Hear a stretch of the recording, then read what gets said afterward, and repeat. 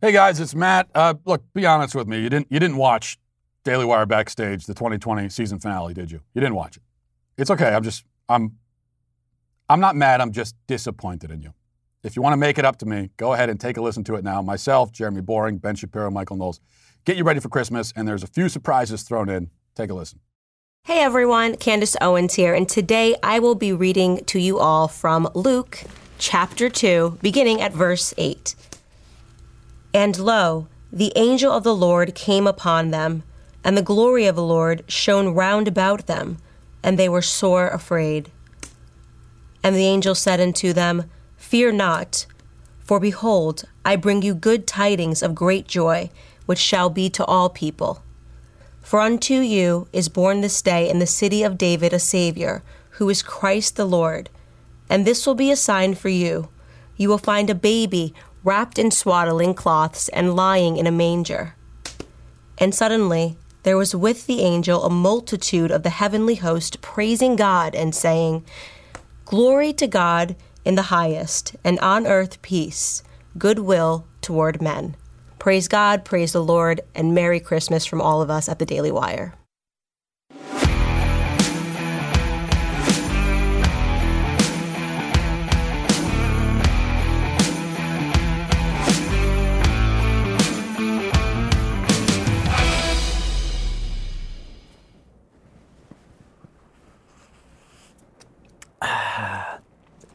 Hey, Merry Christmas, you guys. Annual holiday celebrated by literally billions of Christians worldwide commemorating the birth of Jesus. Kwanzaa. No, you never get anything right. Good to be with you, happy to be with you, and so happy that it's Christmas time. I am your hostess with the mostest, Jeremy the God King Boring, joined, as always, by Ben Shapiro, by Michael Knowles, and by Andrew Klavan, and also by the beautiful, the talented, the lovely Elisha Krause. Elisha, how's it going out there in California? Pretty good. Still warm. Don't be too jealous. But also, I thought I was the hostess with the mostest. So when did I get demoted? But I will be here taking all of the member questions as always. And only our Backstage or Daily Wire members get to ask the questions. So be sure to go to the show page at the top of dailywire.com. Once you click on Backstage, then you can go down to the chat box and ask the questions. And my lovely producer, Savannah, and I will be pulling those questions throughout the show. Also, we have a lot of awesome content that the guys have been talking about for a while now. One of the contents that's now available for you to not only listen to, but watch is Apollo 11, What We Saw. Everyone should be sure to check it out. And it is now exclusively available at Daily Wire on Apple and Spotify. You can also watch it via the Daily Wire Apple TV or Roku app, which is pretty cool. So now you can get Daily Wire content on Apple TV or Roku. The series is just one of the new content pieces that, of course, is available here at the Daily Wire that's coming down the pipeline, including the lovely Candace Owens, who we just saw, the PragerU library in its entirety, and a new entertainment channel, along with a lot of investigative journalists. If you are like me and you are last-minute Christmas shopping, do not be afraid. For lo, he is with you always. But also because we have a special Daily Wire discount for you, 20% off. So head on over to dailywire.com, because then you can become an all-access member and get those not one, but two tumblers, and just print out a certificate, send the email to a friend and be like, look at how much I love you, or give it to the liberal in their life and collect the leftist tears at their annoyance. So head on over to dailywire.com for those two leftist tears tumblers and become a Daily Wire insider for that 20% off. Use the code WATCH, that's WATCH, at dailywire.com. Was Elisha ever the hostess with the mostest? I don't know. Did we actually hold like a competition? Well, I just mean, I would have thrown my name in the hopper if I'd known that there was a competition at least. Elisha, thank you. We're going to be checking in with Elisha throughout the night to bring us your questions. We want to hear from you here at what is the last Backstage of 2020. We're going to be talking mostly about Christmas, mostly about the season, mostly reflecting on the year that has just gone by, and mostly looking forward to the new year. Not talking so much politics. The reason is, like, Christmas is in just a couple of days. You can't just talk about politics. You guys talk about politics all day long. But there is the marriage of Christmas and politics, I do think, is fair ground for a conversation tonight. Christmas, one of my things that I always love to talk about with Christmas is that, like, people always say, oh, there's the war on Christmas, these radical leftists and their war on Christmas. And then you sort of look at the history of America, and America has always been in a war over Christmas. It was founded on a war on Christmas. We were founded on a war over Christmas. Yes. So I think that it's perfectly appropriate for us to deal with politics of the 16th century or 17th century. Before we do that, I do want to talk about the most recent political Christmas event that's taken place, and that is that apparently Santa has gone completely woke. Yes. I know you all talked about this on your shows, but Santa, in the day and age in which we live, will no longer get you your Red Ryder BB gun. Do we have the clip of woke Santa? No guns. Nerf gun. No, not even a Nerf gun. No, if your dad wants to get it for you, that's fine, but I can't bring it to you. But what else would you like? There's lots of other toys. There's Legos, there's bicycles, there's cars and trucks. What do you think? What do you think? It's okay if your dad... That kid is within his rights to beat the living hell out of Santa. Is he not? I mean, Santa can't tell you no unless you have been naughty. But That's the whole point. In fairness, don't you think that kid will shoot his eye out? In his defense, in Santa's defense, that kid's going to shoot his eye out. Andrew, what do you think? I got a promotion. I'm Andrew Klaver. Wait a minute. When did you grow a beard? Although how am I the most festively dressed person? Because Andrew around Klavan here? loves Santa. Because he loves Christmas. He does love Christmas more than anybody I've ever met. And so do I. The one thing about that clip, though, that gets me is all the parents just sitting around, not saying anything, not speaking up for this kid. I mean, you only have so many opportunities in life where you can actually yell at Santa and be in the right. Yeah. And here's an opportunity but they all just sit around and let this kid be picked on by Santa Claus. Yeah, I think that one place where the left sometimes wins in these moments is because people have like an inherent decency in them, and you don't know that you're about to step into a situation like this. You're not prepared, and then it starts to happen. You actually don't know what the appropriate response is. So, and I don't mean to tie this to a broader political point, but this is a broader political point that I've been thinking about, especially considering that we're about to enter the culture wars. Yeah. And I think that so much of what we've been living through is this three-step process that folks on the left have been able to effectuate in virtually every institution of our society, up to and including religious institutions and cultural institutions. And that is, they pick on the fact that conservatives tend to be nice people who want to be inoffensive. And then they identify being inoffensive with shutting up about your values. If you don't want to offend anybody, then never talk about your values ever. Matt gets this all the time, right? Why are you even talking about this issue? Sure, we made this the top trending topic on Twitter, but Matt, how dare you sound off on it because now you're not a nice person. Now, we all know you're not a nice person, but that has nothing to do with you sounding off on the values issue. So they start off with step number one is, you guys are really, we know that you're nice, and so we're going to take advantage of your niceness to tell you to shut up. Then you're supposed to shut up. You're never supposed to comment on it at all. The only way to be safe is for you to just be quiet. And then finally, silence is violence. So if you actually stay silent, that is not enough. You actually have to start echoing the message. They take advantage of the fact that we're sort of nice people by nature, and that we will kind of let these things go. Yep. And it is a case for never letting this sort of stuff go and just telling Santa to head in. I mean, I do it every year, basically, but I mean, not for nachos. Well, I don't know if you guys saw my favorite response to this. There were many good ones. Each of the three of you had a good response. But our friend Steven Crowder, purveyor of fine ashtrays, I think had the absolute best response, which is he had the little boy onto his show and gave him a second chance to interact with Santa Claus. I hate to promote Steven Crowder, but I thought we would enjoy this clip together. Oh, there's little Michael. Little Michael, do you know who this is making a call just for you? Who is that? Santa. This is Santa, that's right. And I understand that you're a fan of me, Santa, and you had a little bit of a run-in with one of those helpers at the mall who hadn't been vetted properly yesterday. Is that right? What do you call him? Bad Santa. That's right, Bad Santa, who didn't pass the chemical test beforehand, but we've taken care of that. Honestly, some of Crowder's best work ever.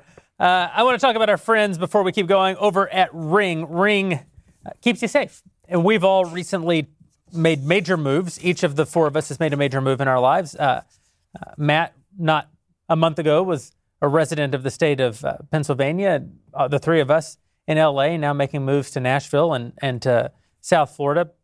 Ring is what makes it possible. Not just because it makes it possible to keep this house that you're in safe. What I've discovered with Ring lately is that I'm trying to sell my house back in L.A., and I like to be able to check in on the sort of, sulfur raining down on L.A., all the brimstone. Yeah, that's where you sell. You can do it like from afar. That's right. I can pull up my phone and look at my Ring doorbell camera and just see the chaos in the streets. And I have the security of knowing that, well, soon I will have sold that house. I have the security of knowing that it has not yet burned to the ground. That's because of our friends over at Ring. It is doorbell season, the busiest time of the year for your front door, and that's definitely true, well, at all of our homes as well. You can keep an eye out on all of the hustle and bustle, no matter where you are, right from your phone. If someone stops by or something's going on, Ring lets you know, and you can see and speak to whoever is there from anywhere. This holiday season, it's not just the best time to get Ring, it's the darndest time to get Ring. That's not in the teleprompter, I just made that up. But the best time to give Ring as a gift is really what we're talking about today. Ring makes the perfect holiday gift, so this holiday season, give someone the gift of peace of mind. Ring has security products for every corner of your home, inside and out. Best of all, you can see it all in the Ring app. Ring is everywhere you need to keep an eye on your home this holiday season and throughout the year. See and speak to whoever is at your door from anywhere with video doorbells. Keep an eye on every corner of your house with easy-to-install indoor and outdoor cams, and help protect the whole home with the Ring Alarm, a powerful, affordable, whole home security system you can easily install yourself. So easy that Michael Knowles was able to do it. Ben. So here's the deal, especially if you have kids. Like when you first get your Ring, you think that it's for the front door. Then you realize that especially if you have more children than you do parents, that this is basically your eye in the sky on your kids. So I have 3 under 7, and one of them is now crawling, which means she'll eat anything there is to eat off the floor, like anything. Ring keeps her safe because I can see what she's about to do and race into the other room and pick her up before she eats that thing. You can do the same with Ring. For a limited time, go to ring.com/backstage for special holiday offers. That is ring.com/backstage to save your children and also keep yourself safe and all that sort of stuff. So check them out, ring.com/backstage. So we talked about how there's a perpetual war on Christmas in this country. Yes. There's nothing more American than the war on Christmas. Christmas was illegal in some of the early colonies. In the Mayflower at Plymouth, it was completely illegal. And the reason is because the early founders of the country were decidedly Protestant. And I know we always like to talk about putting Christ back in Christmas. You'll hear a bunch of our evangelical fans say, we got to put Christ back in Christmas. And no one ever thinks, should we put Mass back in Christmas? But, of course, Christmas is fundamentally a Catholic holiday before becoming an American holiday. And so Christmas didn't come in vogue in America for almost a century after the founding. You had really the sort of religious Protestant version of Christmas start to take hold in the South. We talked about this last year, but famously, Lincoln had a picture made of himself with Santa as an act of propaganda during the Civil War because he was taking something beloved in the South and making it quintessentially American, not allowing them to have it because they used Santa as a way of differentiating Southerners from Northerners.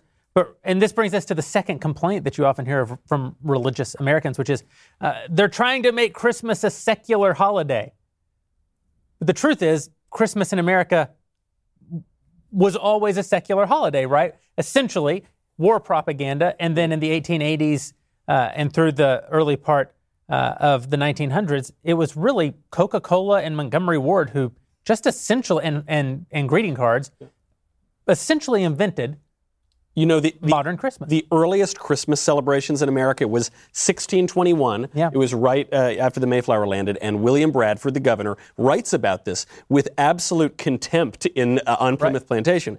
And he says, all the good Puritans go out and work the fields that day and everything, but these sort of Anglican, just degenerate, debauched people, they decided they want to stay home from the fields and celebrate Christmas. So Bradford reluctantly agrees to do it, and he hopes that they get corrected later on. And he comes back. And do you know that the kids were sitting outside playing games in the street? They had toys and they were, enjoying themselves. Reminds you of Mencken's line that Puritanism is the haunting fear that somewhere someone is happy. And so he comes, I kid you not, Bradford, he writes about this, he admits it. Bradford finds the kids playing games, and he steals all their toys. He goes around, he takes every one of their toys. Man after my own heart. That's right. No, he was. That kind of guy, yeah. He sends them home. He says, if you want to sit on Christmas Day in quiet, solemn contemplation, you may. Otherwise, get back to work. Yeah.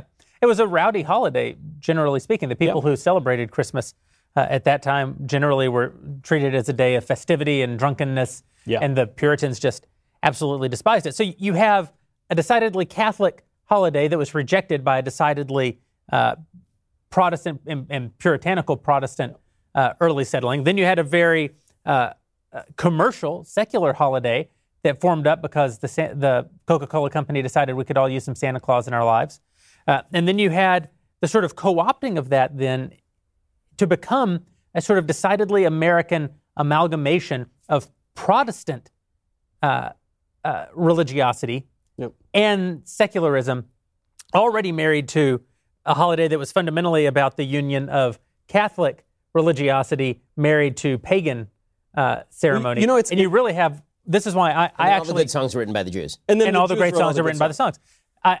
All the songs were written by the Jews. I actually think that Christmas, as we understand it, is the most definitively American holiday.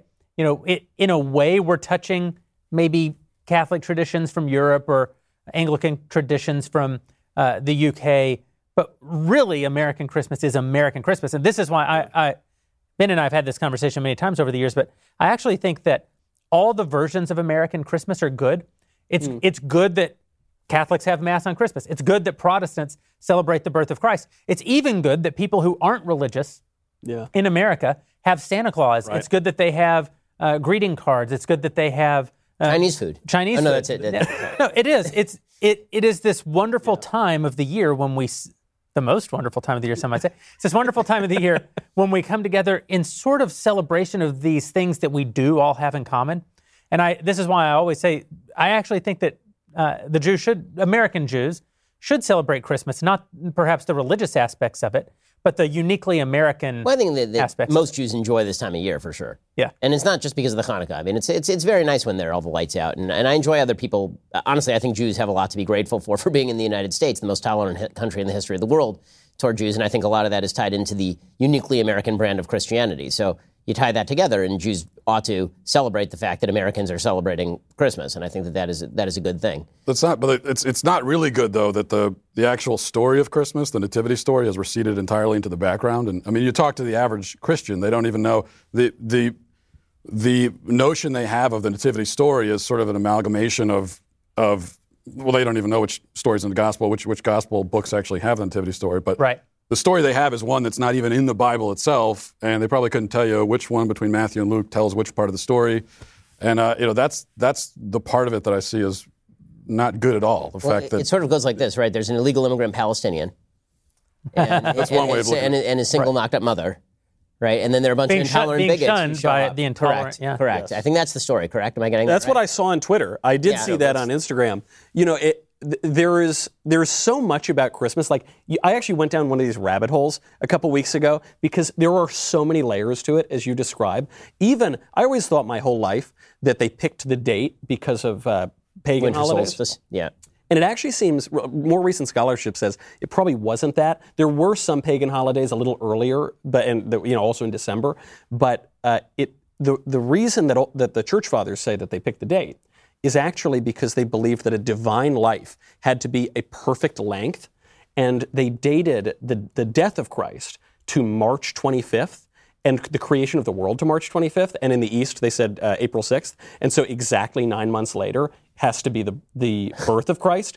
All of these, so it's basically supposed to tie in exactly to the creation, which actually does get to some of the kind of pagan ideas, which is this idea of there's death and then there's rebirth. And all of this, and this ties into the kind of secular celebration, then you get the Christmas trees, and you get all of this. It is so rich, and the left doesn't want us to acknowledge it at all.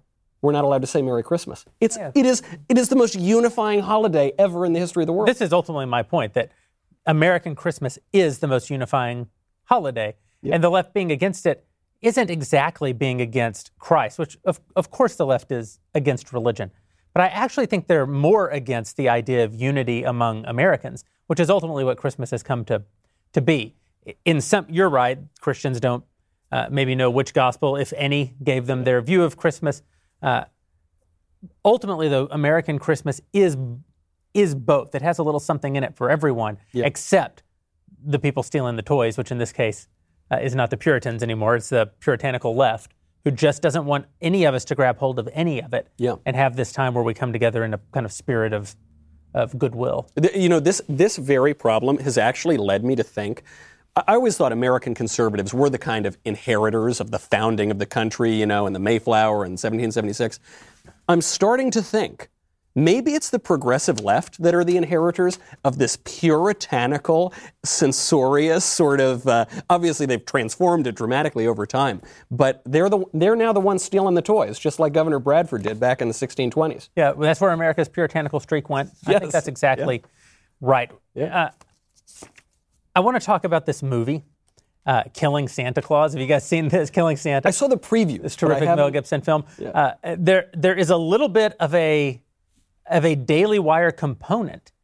I don't want to give too much away, but someone currently sitting on this set may or may not be one of the stars of the film. We're going to talk about that, but first we're going to talk about our friends over at Policy Genius. If you, like Santa, are being hunted and you are trying to determine how to provide for your children after you are dispatched with haste by an angry kid who got a lump of coal, you need life insurance. We all need life insurance because there are people counting on us. But if you want to get life insurance and you don't want to deal with the hassle or expense, you need to try Policy Genius. Policy Genius combines cutting-edge insurance marketplace with help from licensed experts to save you time and money. Right now, you can save 50% or more by using Policy Genius to compare life insurance. I did it. I actually walked you guys through it.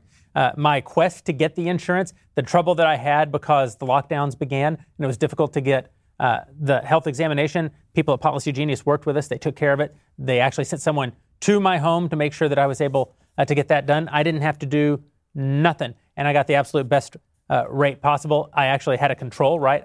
I applied for life insurance over here to see if Policy Genius was actually as good as they say. They absolutely blew the prices of the competitor away by giving me access to so many different bids from different insurance companies in their marketplace. When you're shopping for a policy that could last for more than a decade, the kinds of savings that Policy Genius gives you really start to add up. Here's how it works. First, you go to policygenius.com. In minutes, you can work out how much coverage you need and compare quotes from insurers to find your best price. Policy Genius will compare policies starting at as little as $1 a day. You might even be eligible to skip the in-person medical examination, and if not, they will go out of their way to make sure that you're able to get it even in times such as these. Once you apply, the Policy Genius team will handle all the paperwork and the red tape, and the best part is they work for you, not the insurance company. So if you hit any speed bumps during the process, they take care of it, and they take care of everything. That was the best part for me of using Policy Genius. That kind of service has earned them a 5-star rating across over 1,600 reviews on Trustpilot and Google. You need life insurance, and you need Policy Genius. Benjamin. Let me explain. Are you a responsible human being? If you're a responsible human being, you want to make sure that your dependents are taken care of in case, God forbid, you happen to be Joe Biden and Kamala Harris is your vice president. That's why you would need Policy Genius. But even if you're not Joe Biden, you still need Policy Genius to make sure that your dependents are taken care of. PolicyGenius.com. Head on over. You could save 50% or more by comparing quotes. Start the new year with one less thing to worry about. Policy Genius, when it comes to insurance, it is nice and very important to get it right. So our friend Mel Gibson, who, of course, made the greatest Christian film of all time, Braveheart, and then he also made that movie about Jesus, yes, The Passion of the Christ. Mel Gibson, kind of a controversial figure, and not only controversial in the sort of broader cultural war, but specifically controversial, his relationship with Jewish Americans. Yes. He said a few things that he probably shouldn't have said while in a state that he probably shouldn't have been in. Yeah. By the way, I desperately want him to make the Hanukkah movie. He would be... Mel Gibson's Hanukkah movie. Him doing the I would go raise the money for it totally right now, today. It would be unbelievably good. So I knew that Ben Shapiro believes that Mel Gibson is uniquely qualified to make a film about the Maccabees. And that's why I wasn't surprised to see Ben doing his part to rehabilitate the image of Mel Gibson in the Jewish community by starring in Mel Gibson's new film, Killing Santa. Let's see the clip. I don't know what I'm doing wrong. I've lost my influence. Maybe it's time I retired the coat. You still have it. Some kids with a deer rifle put 2 holes in the sleigh, one in me. All I have is a loathing for a world that's forgotten. The United States military would like to procure your services. This is a one-time deal, gentlemen. How are you, Mike? Nicole and the kids are well, I hope. Where are you?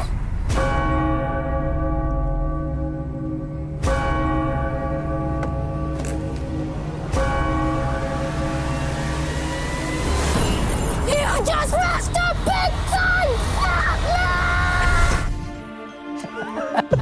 Oh, no. I'd like you to kill Santa Claus. Really? I know he let you down too. Want the big man's head. Severed heads rot, they mold. They don't want his beard. I'm not shaving off a dead man's beard. How come while you sleep? The fat man's got his eye on you, kid. He's not that nice. He's not that nice to the people around him. He's kind of just a little bit of a devil. Ben Shapiro, the entire internet is aflame over your performance in The Fat Man. You called Santa Claus a devil. You asked for his head. How is this helping rehabilitate Mel Gibson or Santa Claus himself with the Jewish people? I know. Well, I mean, I've had a good tour of duty here. So, as you know, I was also the star of Knives Out this year. So I've really had a big year. I feel like I have some awards coming to me as a transgender little person. Yeah. Yes, Hollywood was good to you. So I feel like I've checked most of the boxes here. But yeah, there's always, they keep getting the hair wrong. It's a little bit more up. They got a lot of the across hair. They've got like the hair from like 15 years ago. That's right. You're like Nick Searcy this year. You are in 2 Every major Oscar motion. Yeah, seriously. That's unbelievable. How much did you actually track all the Twitter controversy about this being you? No, I did Or is not. this your first time hearing This is about my it? first time hearing about it. Oh, yeah. It was actually a tempest in a teapot. I think we would all agree. But it was a bit of a Well, hubbub. this is when I converted to Judaism, right? I mean, it wasn't always this way, guys. This is the origin story we're getting. Yeah, Ben Shapiro, part 1. They obviously had you in mind. Just like the authors of the other movie. Well, there's no question that they had you in mind in the other film. Yeah. Yeah, maybe. I don't know. I watched it, and I thought, that doesn't look like me. But then again, I think Denzel Washington looks like me. So, I mean, like, I don't see color. It's just something I don't do. You don't see color. What is this They didn't character? capture your chiseled physique or your extraordinary That's height. exactly right. I mean, at no point was there a gun show, Yeah, for that's example. true. And that's something we do at All Access, like, all the time. So, What is frankly, I this was a little character's name? Did I see it's like Billy or something? The character? I think so. I thought it is Billy. Yeah, Bill instead of Ben. That's like. It's a little suspicious. Dude, I want to be in some movies. No one ever puts me in the movies. That's not act. true. I You mean- literally starred in a feature film that came out this year. It wasn't that big though. You know, it wasn't like that. This is going to be seen by a lot of people. The literal star of a feature film that came out only 3 months ago. Yeah, but like I didn't like post about that and stuff. No, but I'm talking about it right now so that all of our Daily Wire fans. Were you really in a film this year? I was in a movie that came out this year, and I was so How afraid. did I miss this? It came out this year, and I actually love the movie. I'm very afraid that it's gonna like get us all canceled. But then I think, you know, of all of the things that I've tried to do at the Daily Wire to get us all canceled, like that movie, that's like What's number it called? What's the movie 300. called? It's called Hollyweird. It's on. Yeah, it's like out on the streams. You know, you can go get it. This is not a joke. You're actually in a movie. There's a movie. Yeah, it's not a movie. It's not like Ben. Ben doesn't even need to show up to be in his movies. Right. They just make characters cast for me. Ben. Yeah. But that's There's now. actually, If it does blow back, is this my final? Can I fire him? please let It'd be rough to fire him over a film that he shot before we hired him, but I'm open to it. Okay. There is actually a kind of wild tie-in. I finished shooting the movie on Election Day 2016. That's How right. long these things take to come out. You left Yes. after the final shot of the film. You drove straight to the studio and appeared on our. and election. I actually got in the Brought car. us with you into your world of fantasy, and for the past few years, we've just been living in this alternative is the movie. reality. Yeah, this is the is- movie. It's just we're all living in Knowles' fever dream. Well, I left the set, and I actually, you know, you remember all the polls. It was 99%. Hillary's going to win. So I prepared all my commentary on why Hillary was going to win. I called Jeremy. I said, all right, I'm in the car. I'm heading to Daily Wire. So, you know, what is it? Hillary's up 3 million points now. Okay, we're getting ready to go. He said, actually, buddy, it's kind of close, you know. And I thought, wow, this is even stranger than this film set that I was just on 20 minutes ago. It also tells people a thing about making movies that he shot the film in 2016 and it actually dropped this year. And that's not a particularly long time. No, that happens. Yeah. It does. So I want to check in with Alicia Krause and get questions from our DailyWire.com members, especially questions if they happen to be about the season. Alicia. We have plenty of questions about the season, but this is a good point to remind people that if they want to ask questions, then they should head over to dailywire.com/subscribe and use that code WATCH, WATCH, for all of you out there who are homeschooled like me, to get that 20% off and get not one, but 2 Leftist Tears tumblers. I think it's a great Christmas gift. I love last minute shopping. So go ahead, join me in that last minute shopping and get a Daily Wire membership for someone in your life that you love or a liberal who you want to annoy. The first question goes to the God King himself, Jeremy Boring. Best Christmas movie ever? Best Christmas movie ever. There's only one answer to this. There's only one. I mean, for me, It's a Wonderful Life. Of course. Yeah, Jingle All the Way. Right? Absolutely the best Christmas film ever. One of the few films that my father and I would make a point to try to watch together every year. It's funny, when I married my wife, she hated the film. Yeah. But I think now her heart has grown 3 sizes, and we enjoy the film together. I think that it is an absolute masterpiece. Of course, it was not actually well received when the film was first released. It found its way the hard way, and I think that that's actually appropriate given the subject matter of the film. Well, it's very dark. I mean, Lionel Barrymore does not get punished in the film. Right? He gets away with it. He steals the money and he gets away with it. Steals the money and gets away with it. Can I just make an argument for A Christmas Story as the best Christmas movie? I'd like to hear this. I think it captures the nostalgia of childhood. It's a movie that, first of all, I watched it with my kids for the first time. You know, kids 4 and 7, twins are 7, and none of them had seen it. We all enjoyed it. So, you know, I think a Christmas movie has to be a movie that the whole family can enjoy. If I put It's a Wonderful Life on for my 4-year-old, it's going to go over his head, or he'll be traumatized by the man trying to throw himself off the bridge. But it captures, for kids, you know, you watch it and you relate to it because you're seeing it through the eyes of the child. And as an adult, you watch it and you relate to the narrator, and you're remembering back to when you were a kid. So it captures the nostalgia, it captures both experiences of Christmas. So I have one more thing to say about It's a Wonderful Life. I love that movie. It's really like a top 10 movie for me easily, but there's a solid case to be made that Bedford Falls is better off if George throws himself off the bridge. And the case is, and here is the case. The case is that George Bailey causes the subprime mortgage crisis in the United States in 2000. The case is that he is giving loans without any sort of collateral to people who absolutely 100% cannot pay back those loans. And because of that, he sends his own bank into crisis. And even if Uncle Drunk has not lost the money, people stop paying back their loans. There is a massive crisis. They have to re-seize all the property, and Lionel Barrymore ends up running the town anyway. Well, except legally speaking. It is interesting that it's an FDR, but the truth is the movie was created as almost an ode to FDR in certain ways. Yeah.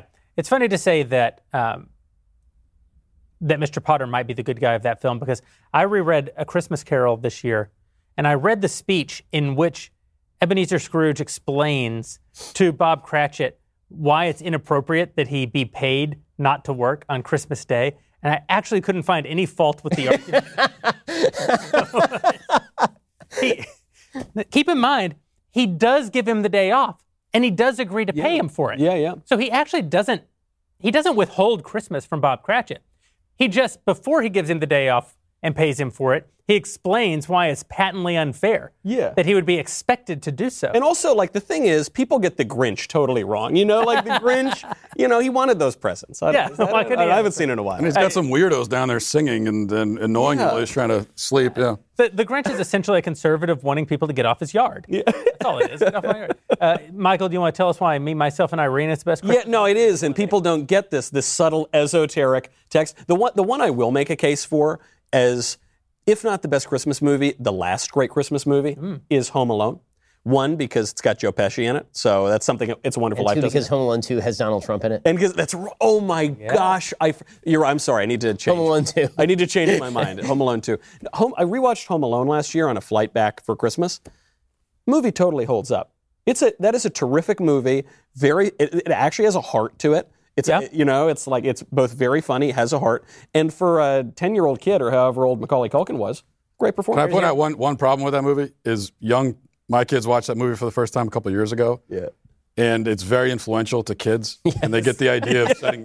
So my son saw that movie when he was maybe 6 years old. Yeah. And I don't know how he got his hand on it, but he somehow got his hands on a nail, and he put it like pointy end up in the middle of the floor. Oh no. to set a booby trap for the burglars. I almost stepped on it, and he explained to me he was setting a booby trap for the burglars, and I told him, you can't do that. And so he took the nail, and he brought it out to the garage, and I went out to the garage, and he had just placed it again in the garage, point the end up. So that's true. It's has an influence on kids. You do kind of forget when you rewatch that movie. He already got them. Like early on in his booby traps, he sort of got them. So eventually he just becomes like the Marquis de Sade. You know, he just torture these guys. Also, he has the worst parents in human history. Yeah, well, Can we agree on this? I mean, they literally just forget him in the house for like a week? Yeah. They just leave him there. And he's partying it up, and at no point does somebody say, can I just, no one in the entire town has a phone? Yeah. You just call the neighbor and be like, can you go over and check on him? No, you know what? He's fine. He's probably fine. He's 7. He can take care of himself. He'll be fine. Have you guys seen the classic Monty Python and the Flying Circus sketch called Classic Jape? Where they, in this very prim and proper British way, explain broad physical slapstick comedy called Classic Jape. And essentially, I think someone watched that sketch and then wrote Home Alone. Because it is like stepping on nails, getting hit by a 2x4, and very prim proper. I'll make one more case for a good Christmas movie, Meet Me in St. Louis, which is actually a great musical. That's where Have Yourself a Merry Little Christmas comes from that movie. Mm-hmm. It's actually a very good movie, and there's a little girl in it named Margaret O'Brien who actually won an Oscar for her performance. She's 7, and she really is very good. Judy Garland is at the height of her powers. Probably the most talented person, by the way, who ever worked in Hollywood is Judy Garland. She's up there. And it's a really good movie. It holds up really well. Excellent. Alicia. Well, I think we might already have Matt's answer to this, considering he doesn't like Nails or Home Alone. But Matt, since you tend to hate everything, what's your least favorite Christmas movie? Least favorite Christmas movie? I should have a ready answer for that, I guess. That's one area where I'm kind of a softie on Christmas movies. I tend to actually like all of them. I can't think of a Christmas movie I've seen that I actually hate. Somehow, I haven't managed to hate a Christmas movie. I have one. Yeah. The new Peanuts Christmas special. I didn't even know they made a new one. Yeah, so 3 years ago, after playing the Peanuts Christmas special for 50 years or something, the network decided that they could, they didn't actually announce their decision, but they decided it's very clear that they didn't want to play Linus reading the Gospel of Luke on television every year. And so they created a brand new Peanuts Christmas special, even better than the old Christmas special. And the first year they played both of them. And then the next year, I think they only played the new one because they're just rewriting history. And they took the gospel out? Well, it's just a completely different story. Yeah. It has nothing. It's not like a remake of the original. It's just a different. Here's the Peanuts kids having a whole other Christmas adventure that isn't in any way about the gospel. So I would take. So that one's already my least favorite, even though I haven't seen it. But actually, I remembered A Christmas Vacation. It's a classic by a lot of people's standards. I never saw it. I watched it with my wife last week for the first time, and I made it 30 minutes and fell asleep. It didn't capture my interest. Matt. And yeah, I think I think if you grew up watching it, then you like it because you grew up watching it. But that's probably fair. I think an adult who but I also sat down love it now to because watch of the hit song "Christmas Vacation." Fa la la la la and a ho ho ho, jingle jangle jingle as we go. I think I fell asleep for that. I was asleep by that time. What does the Rudolph special count as a Christmas movie? Sure. It's only 30 minutes long, right? I mean, it's not. Yeah. Well, I guess it counts. Yeah, there's a lot there. By the way, that's your least favorite? No, I love it. I was going to say. I would have added that to the other list because the woke people started to like it last year. Yeah. Did you read the articles? Because apparently the dentist is gay. I thought they were saying Rudolph was gay, and the whole thing was about how Rudolph is and then the other one reindeer, and that's why he's special. Yeah. But the dentist is definitely. I don't think Rudolph's gay because he's a reindeer, but I do think the dentist. By the way, there's a hole in the Rudolph story, which I was made aware of on that great source known as Twitter, which is that reindeer are colorblind, so the red light actually wouldn't be all that helpful, is what I was informed of. No, that's not true. I think it's fair to say that in a foggy Christmas gale, any color light coming from the nose of a reindeer would be helpful. Plus, also the light. The fact that it's red light. And does Santa not have a flashlight though that he can? Yeah. He's magical. He's flying through the air, and he needs a reindeer with a nose that lights up. He doesn't have wings, He's not and also the light is not for the other reindeer, right? The light is for Santa, who's commanding the fleet. Won't you guide my sleigh, not guide the other reindeer? That's exactly right. Unbelievable. I'm glad we could settle this. Absolutely. Alicia, we're going to be back with you directly so that we can answer a few more wonderful Christmas questions. First, we're going to talk about. First, we're going to talk about our friends over at Bravo Company manufacturing. When the framers wrote the Constitution, the very first thing that they did was make sacred the rights of, well, all of us, to free speech, to share our ideas without limitation by the government. The second thing they did was to secure the right of individuals to protect that speech and their lives with force if needed. Owning a rifle is a heavy responsibility. Building a rifle is no less a responsibility. Bravo Company Manufacturing, BCM as we call them for short, builds a professional-grade product which is built to combat standards. That's because BCM believes that the same level of protection should be provided to every American, regardless of whether or not they're a private citizen or a professional.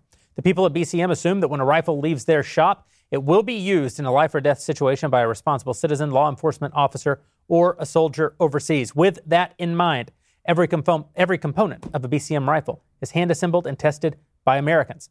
The people at BCM feel it's their moral duty as Americans to provide tools that will not fail the end user when it's not just a paper target, but someone coming to do you harm. BCM also knows that making a reliable, life-saving tool is only half the story. They know you have to learn how to use the thing. So the company also works with leading instructors of marksmanship from the top levels of America's Special Operations Forces, from Marine Corps Force Reconnaissance to U.S. Army Special Operation Forces, connecting them with other Americans to help them learn. These top instructors teach the skills necessary to defend yourself, your family, or to defend your neighbor. The best part about BCM is that they will not deny you your rifle if you ask Santa Claus for it.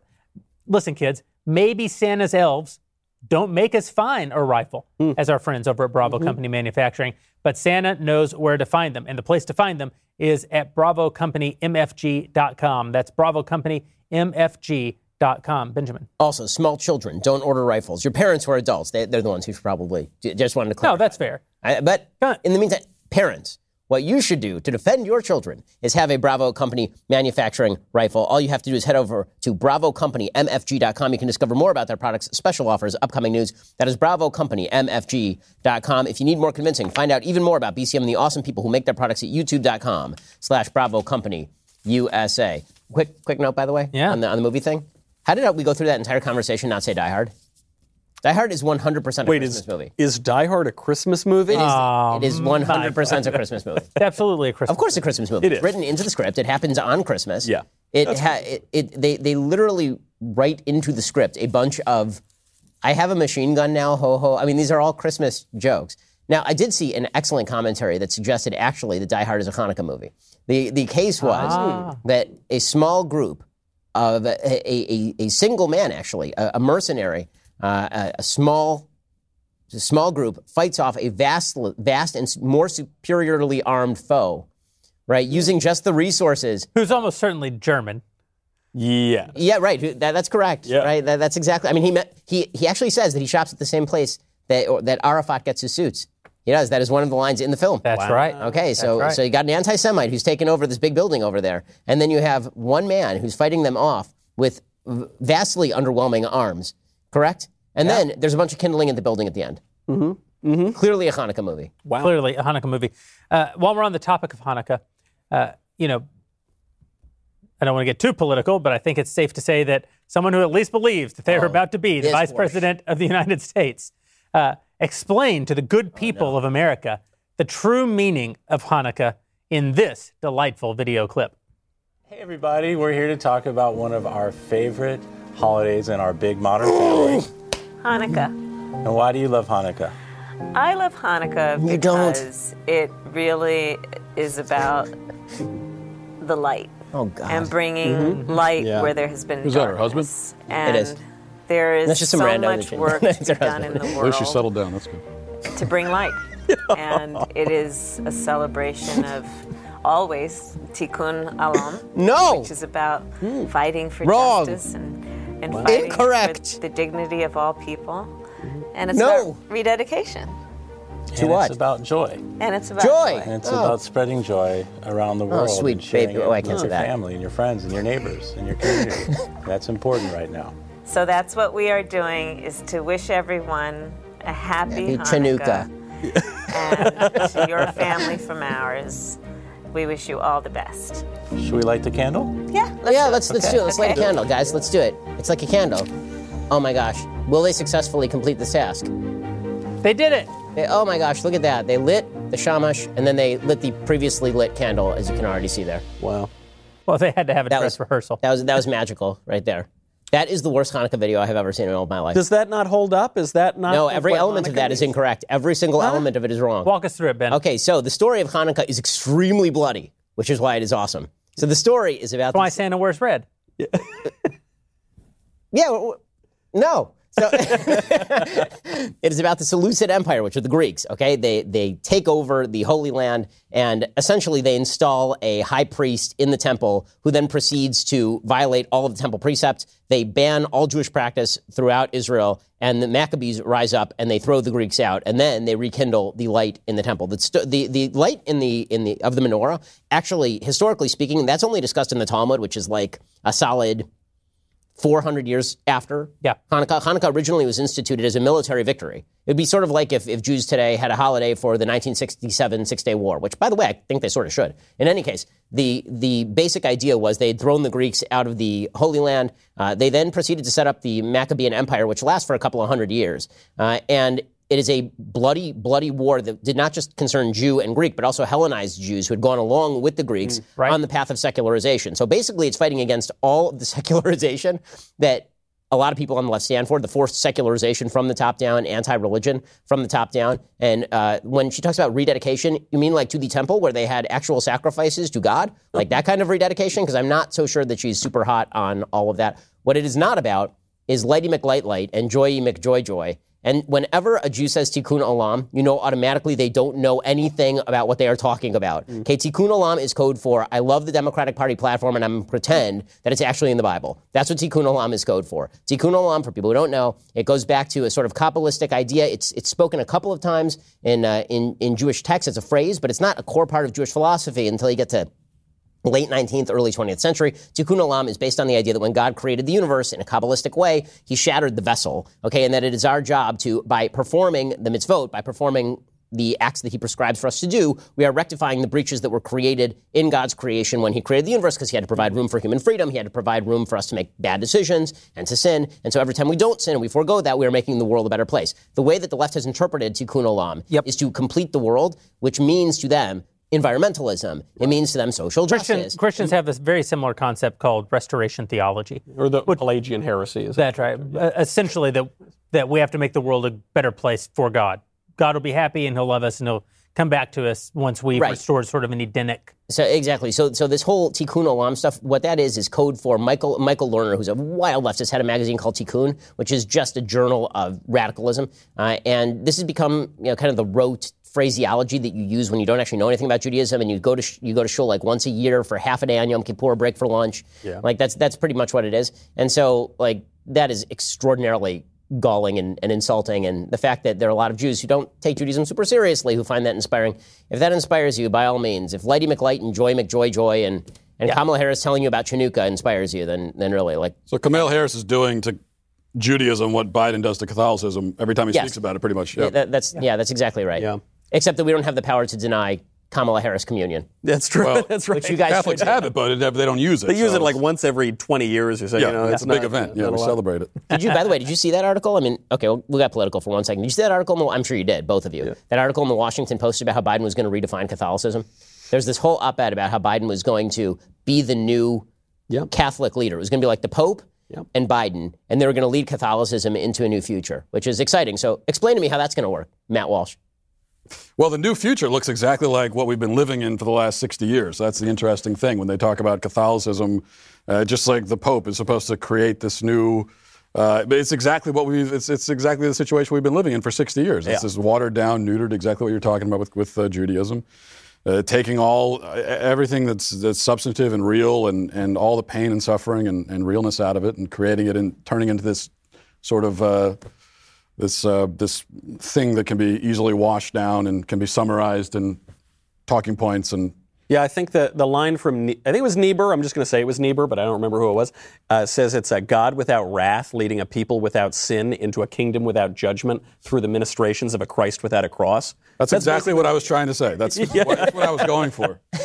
I was getting there, yeah. Let's thank Niebuhr or whoever said it. Yeah, what's his name?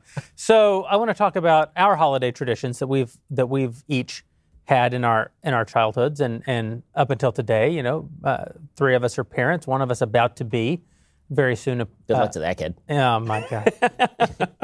Yeah, proof, as Ben sometimes says, proof that there is a God, and he hates us. Michael Knowles will soon be a father. But what did Christmas, and let's actually speak somewhat specifically about Christmas, because Ben, I actually think you have an interesting answer about this as well. But what did Christmas mean to each of the four of us? It was the central holiday. In Christianity, Easter is actually the central holiday as a matter of theology. But for little kids, Christmas is, and especially for Italian little kids, Christmas Eve especially, you have 7,000 dishes, family all comes together. It was truly, it was the center of my entire year. Yeah. It was like, without exception, like the greatest memories for almost all of my childhood. I think it's because I think it's a regional thing, actually. I think in New York, people care about it more when the snow's coming down. It's one of the reasons I'm glad to be in Tennessee now, is it does get a little chillier. It snows here like twice a year or something. And so all of that matters. I think in different regions of the world, it's a little bit different. And we didn't even do midnight mass, by the way. We did a little bit more of the kind of, we'd go to mass maybe Christmas Day, but we do more of the secular thing. I mean, it's all about Christ, obviously, and all about Mass, hopefully. But it just reverberates such that I think in the modern American culture, that is the holiday, or there just isn't much of a holiday for kids. Yeah, Matt.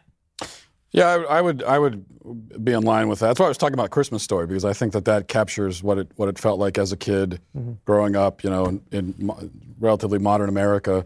It's the main event of childhood. Now for me, it was interesting for me because I grew up in a heavily Jewish, sort of a wealthy Jewish area. So I remember being very jealous of the Jewish kids because they would get really nice gifts every day for over a week. Mm-hmm. I had to accelerate that this year with my kids. I have a 4-year-old, so after day 4, he was like, "I don't like some of these, and I like others." Like, you know what? You're getting them all tonight, and be quiet. Yeah, I always felt that was, and Christians, we used to do 12 days of Christmas, and so I always felt that I would have liked that. But I had 5 brothers and sisters, 6 kids in the family, so we got a couple of gifts, but we didn't go overboard on the materialism aspect of it. But it was just it was the thing you look forward to all year. We tried to do that 12 days of Christmas thing. I never once got 11 pipers piping. No, you wait every year. You say, I hope this is the year for the pipers. Did you get the Lords of Leaping, though? Well, naturally. We're not savages. Ben, what was Christmas? What was the season for you? Well, a few things. One, Chinese food. I think that Chinese food.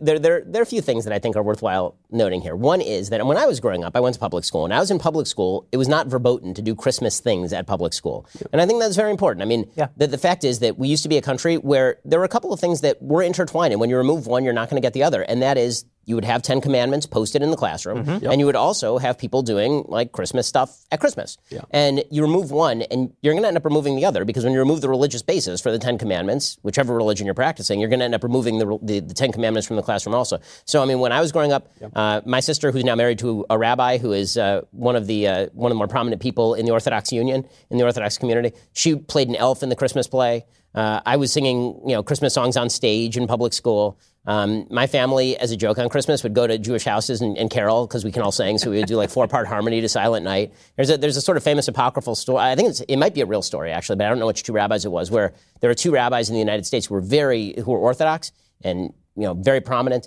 and they'd both gone to public school. They ended up in the back of a taxi cab together, and one said to the other, "Yeah, I went to public school," and the other said, "I did too." And he said, "I don't believe you. Prove it." And so they're in the back of the cab singing Silent Night to each other, and that's how they know that they went to public school. I think that something has been lost in the country when that's not the case, and I don't feel insulted at all. I feel as a Jew, unbelievably grateful to a country that, because it is not in spite of its Christianity, because it is Christian, has become so unbelievably welcoming to people like me, to Jews. I think that, as you're seeing on the modern left, which is increasingly secular and increasingly anti-Semitic at the same time, I think that there is a tie between those two things. So I will also say that one of the best Hanukkah gifts that I got was tied into a Christmas story. My parents on a Hanukkah, this is probably when I was like 18, as a joke, for Christmas, for Hanukkah, they gave me the pink bunny suit from A Christmas Story, and then they'd hidden the sword, Aragorn's sword from Lord of the Rings behind the piano, so that after I put on the bunny suit, then they let me have Aragorn's sword. So I still have somewhere in my house, Elandril, the sword of the West. The sword of the West. Indeed. And the bunny suit. And the bunny suit, and which has made a reappearance. Yeah, a few Christmases ago, we did make a Daily Wire video Christmas Story, yeah, that's true. featuring the bunny suit. So, much like you guys, Christmas for me was the holiday of the year. My parents would go all out with gift giving. We didn't have, we weren't a wealthy family, but they would really spend at Christmas, probably more than they should have. It became a little bit of a problem for me as I got a little bit older, because I don't know why, but I don't like to receive gifts, and I particularly don't like to receive gifts that aren't very cheap expensive. Gifts from other people. Yeah, I know. No, gifts from other people that you open in front of other people. Yeah. It's not a moral issue. It's actually it's awkward because it's very awkward. Like it. Yeah. But we made a big to-do about Christmas, a big family dinner every year. We'd eat, enchiladas or something, different than Thanksgiving food, which I never actually liked, but I always loved whatever got made at Christmas, and watch It's a Wonderful Life with my dad. It's just I think, as I've been saying all night, I think it's a quintessential American holiday. I had an argument with our friend Strangeland Elf on the Twitters because she grew up overseas. Yeah. In Mongolia primarily, and I think maybe Thailand, and as a result, she has some opinions that are maybe common among people who grew up overseas. For example, she loves soccer. Yeah. And she doesn't like Santa Claus. She grew up very religious, but overseas. She didn't experience American Christmas. She experienced Christmas, an important holiday in her life, but she didn't experience American Christmas. And she was in countries where, listen, I don't have any problem if they want to play soccer in Mongolia. It's a wealthy Western nations playing soccer that I hate. And she was kind of going on the Twitters about how bad Santa Claus is, and you shouldn't teach your kids about Santa Claus. Yeah. And she was just getting ratioed like crazy. People were so ticked off at her. That is the least popular opinion. This is what I told her. I said, you're missing the Americanness of Santa Claus. You're missing the importance of American Christmas to Americans. You're making maybe a theological point about Santa and Christ, or you're making. But what you're missing is what Christmas Story captures so perfectly, what Ben's describing even from his childhood as a young Jewish American, that there is this American holiday that we all celebrate, that we have a nostalgia for, that is formative. In its way, it's formative for millions and millions of Americans. You've reminded me, just one note on Santa Claus, because some people think he's a totally sort of fictional character, and that's not true. It's a kind of an amalgam of different characters, but it goes back to St. Nicholas, who was a real person. And, we got this jolly old St. Nicholas-y thing. He gives gifts to kids. St. Nicholas was extraordinarily tough and somewhat aggressive sometimes. Very famously, at the Council of Nicaea, he was debating the arch-heretic Arius, who had this view that Christ was not divine. And St. Nicholas got so infuriated that he walked up and just punched Arius right in the face, because fists don't care about your feelings, and he would just go in there and just wreck him. So when you think about this soft, jolly, secular St. Nick. Can I just say, in defense of that view, because anytime someone has a curmudgeonly view, You're always for it? Mm-hmm. Yeah, even if I don't agree, I respect that she voiced what's actually, before you say this, I actually told her on Twitter, when she was saying this, I said, "This is your most Matt Walsh opinion." It is. It's more Matt Walsh than the actual Matt Walsh opinion, because we do Santa Claus with our kids. But I think that there is an interesting thing that we kind of just gloss over, which is that you are lying to. Hopefully, there are no kids watching right now, but you are lying to your children. You are actually lying to them about something, and when they're young, what are you lying? What are you lying about? Huh? Well, you're telling them about. Right. Santa. Let me just, what I would say is when a child is say 4 years old, very young, he has no way to differentiate between fact and fiction, and everything. If you tell him Spider-Man isn't real, he doesn't know what that means, because he sees Spider-Man on TV. It's he's right there. Right. But as a child gets a little bit older and they start to understand the difference between what is real and what isn't, you have to actually try to deceive them to make them believe certain things. True. And so there is an actual ethical quandary there I mean, we do it with our kids. We're just lying to them to their face. Yeah. But I just wonder, if we're being completely honest with ourselves, how much of what we say to our children is true? Like, why are we singling out Santa Claus? Yeah, as like a great lie? I will admit that one like, of the not as pleasant Christmas memories of my childhood was a little Christian girl from across the street coming over to our house right around Christmas time, and her explaining to me Santa Claus, and me being 5 and being like, well, I have some news. And her parents did call up my parents rather upset about all of this. And it's like, well, my parents were like, well, is it true or is it not true? And the thing is, like, parents... What can you do? You can't unring that bell at that point. They tell a lot of lies to their kids. They'll say, yeah, there's Santa Claus, or I'll be right back, I'm getting a pack of cigarettes. Like, they'll say a lot of things. Some of them are true, some of them what I would say, I think if your kid goes up to you, looks you in the eye, and asks you the question, is this true? I think at that point, you got to...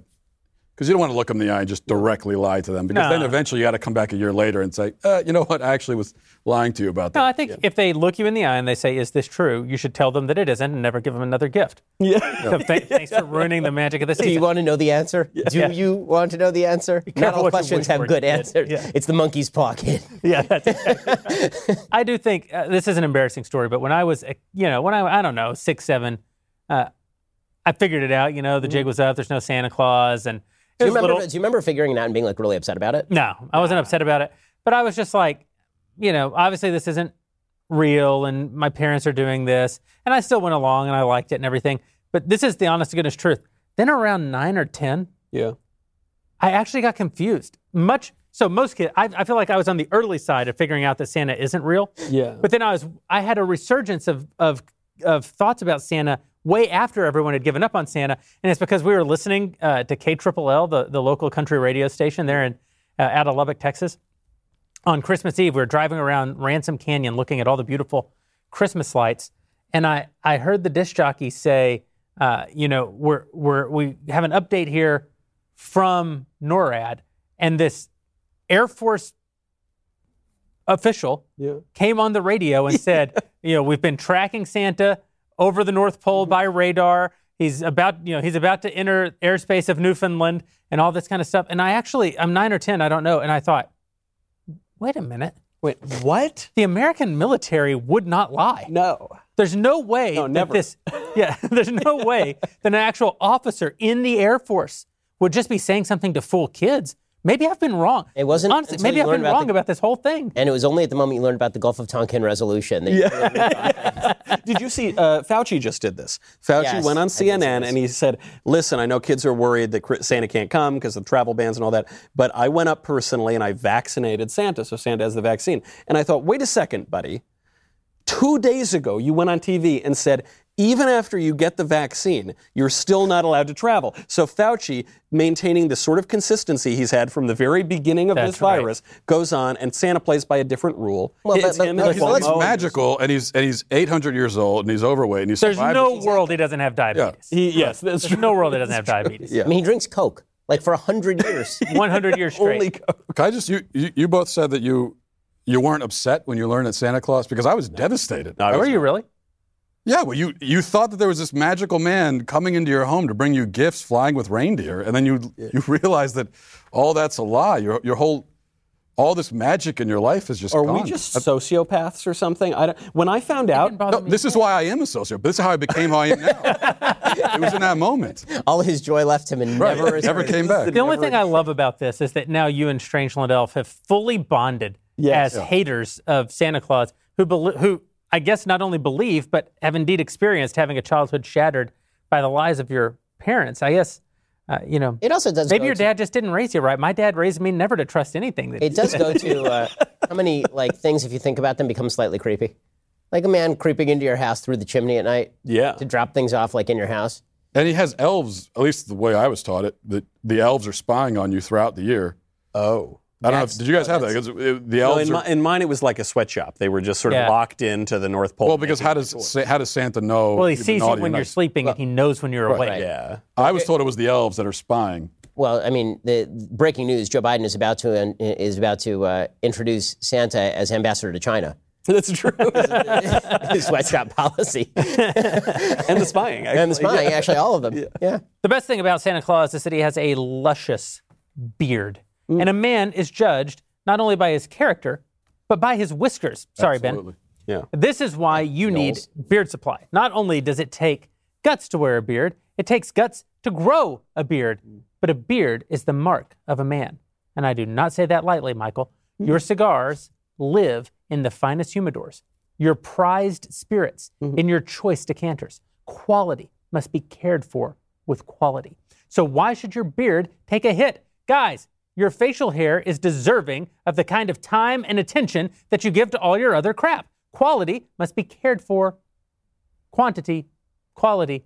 There's a typo in the teleprompter, and I don't actually know what I was saying. Your beard is important, and that's why Beard Supply should be your only supply of beard care products. You aren't going to get that good groomed look if you don't groom, and you won't have a beard without boasting about if you don't make the best in the business a part of your daily routine. Sure, there are a lot of beard products out there, but are they 100% all natural, made in the USA with soap, balms, oils, and accessory to boot, based out of my proud homeland of Texas? No. Take my favorite product, for example, the old-fashioned beard oil, aged over 2 years. That is quality, and that is how you will grow the finest beard on the block. Or, at the Daily Wire, the finest beard on earth. So, as a merry little Christmas present from Beard Supply, you can get 25% off of your order with code DW25. Go to beardsupply.com and use the promo code DW25. That's DW25 for 25% off all the oils, all the soaps, all the balms, all the grooming supplies at beardsupply.com. Code DW25. What are you waiting for? Me to figure out how to read a teleprompter? You're going to be waiting a long time. Don't do that. Go to beardsupply.com. DW25. Be the number one beard on the block, wherever you are. You can have a beard like jolly old St. Nick. Elisha, bail me out of this ad read, please. I mean, y'all should have just let me do it because we all know my husband has the best beard on the face of the planet. So he has a strong beard. It's a strong beard. I'll grant it. He's a lumberjack. Yeah. Or as Ben once called him, a lumbersexual. Yeah, I think I have that audio clip from the good old days. And I got to tell other people about another great deal. Don't forget to head over to dailywire.com/subscribe. Right now, use code WATCH for 20% off a membership. So you can be a part of the all-access chats like we're having right after tonight's Christmas edition of Backstage. So to come on over there to talk to me and all of the guys, from Ben, God King, Matt Walsh, Michael Knowles, and myself will be answering your behind-the-scenes questions, but you only get that if you're an all-access member. So head over to dailywire.com/subscribe. Use that code WATCH for 20% off right now. In addition to that, I wanted to toss it to, I think this question is for Ben. I think I already know the answer to this based on some earlier chatter that y'all had, but somebody wants to know, in the Christmas spirit, are you willing to acknowledge that Dr. Michael Knowles is indeed a doctor and forgive him and never fire him? I am a doctor. I teach things. I teach things every day. No, not a doctor. What? And I mean, I don't mean to be too harsh here on in the Christmas season. What does your wife have a doctorate in? She has a PhD, which Joe Biden does not. Joe Biden has like an EDD, which I didn't even know that was a degree. It sounds like an ad for Roman. A PhD. But a PhD, right? This is for people who research and teach. Comes from the Latin verb dotere. In what field was it? In psychology. In psychology. So you teach. Is she a clinical psychologist? No, a researcher. Oh, she's a research psychologist. Okay, so if she were a clinical psychologist, I'd be okay with calling her. No, but then I wouldn't. Psychologist. If she were a clinical psychologist, she wouldn't be a doctor because she wouldn't teach. She'd like treat. So you're on the side that Joe Biden, because she's a teacher, she is. Well, no, this is where it gets tricky because Joe Biden is obviously not a doctor. So that's the hard part. But so here's actually why. The EDDD, the Roman degree, it's an occupational degree. It's just basically a way for school administrators to make more money. And obviously physicians, I don't mean in any way to demean physicians, but they're practicing a job. It's a trade, right? It's a craft. But only someone who teaches, forget psychology for a second, someone who teaches like gender theory, somebody who teaches Foucault, the most out there, they are more a doctor than any physician. You're the worst person I've ever heard of. That's my argument. And one of the dumbest. So we all have the same test here.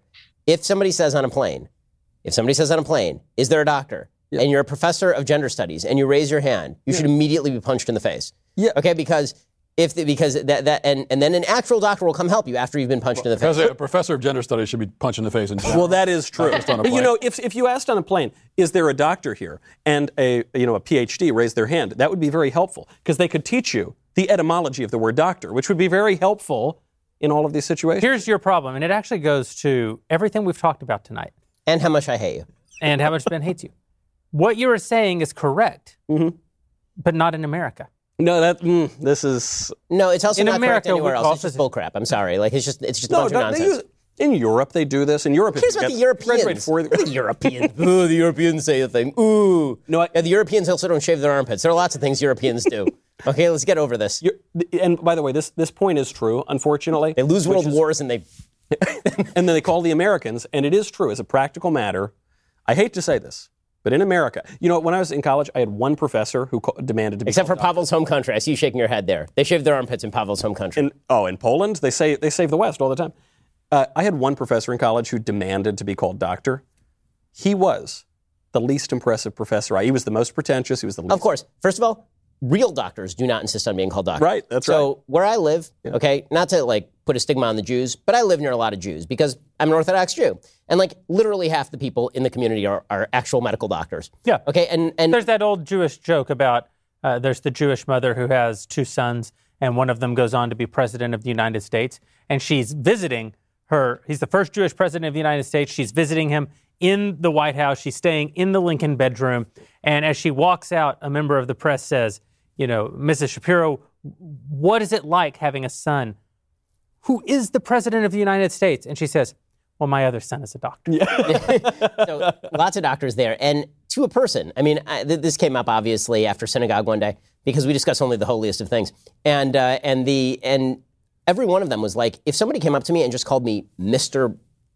Goldstein, I would not be insulted in any way because actual medical doctors don't care. They know what they do for a living. Right. They don't need the constant pat on the back of being called doctor. In fact, only the douchiest people need this generally. Yeah. If you're a doctor of musicology and then you're like, somebody calls you Mr. and they're like, no, it's doctor. My wife is an actual medical doctor who's actually searched inside corpses for body parts and stuff to learn where everything is and everything. So she's actually healed people. She's actually been in dangerous situations with people who are in danger themselves. And if somebody calls her, I asked her about this, and this is why my wife is the best. So I asked her about this. And first of all, she was appalled at the idea that a dissertation on community college is a doctorate. But beyond that, she also, she said, if somebody did not call me doctor, I would be completely fine with that because on my list of things that make me an important human being, doctor's number 6. Yeah. Right? It goes I'm a wife, I'm a mother, I'm a Jew, I'm an American, and maybe once it gets number 5, then it's I'm a doctor.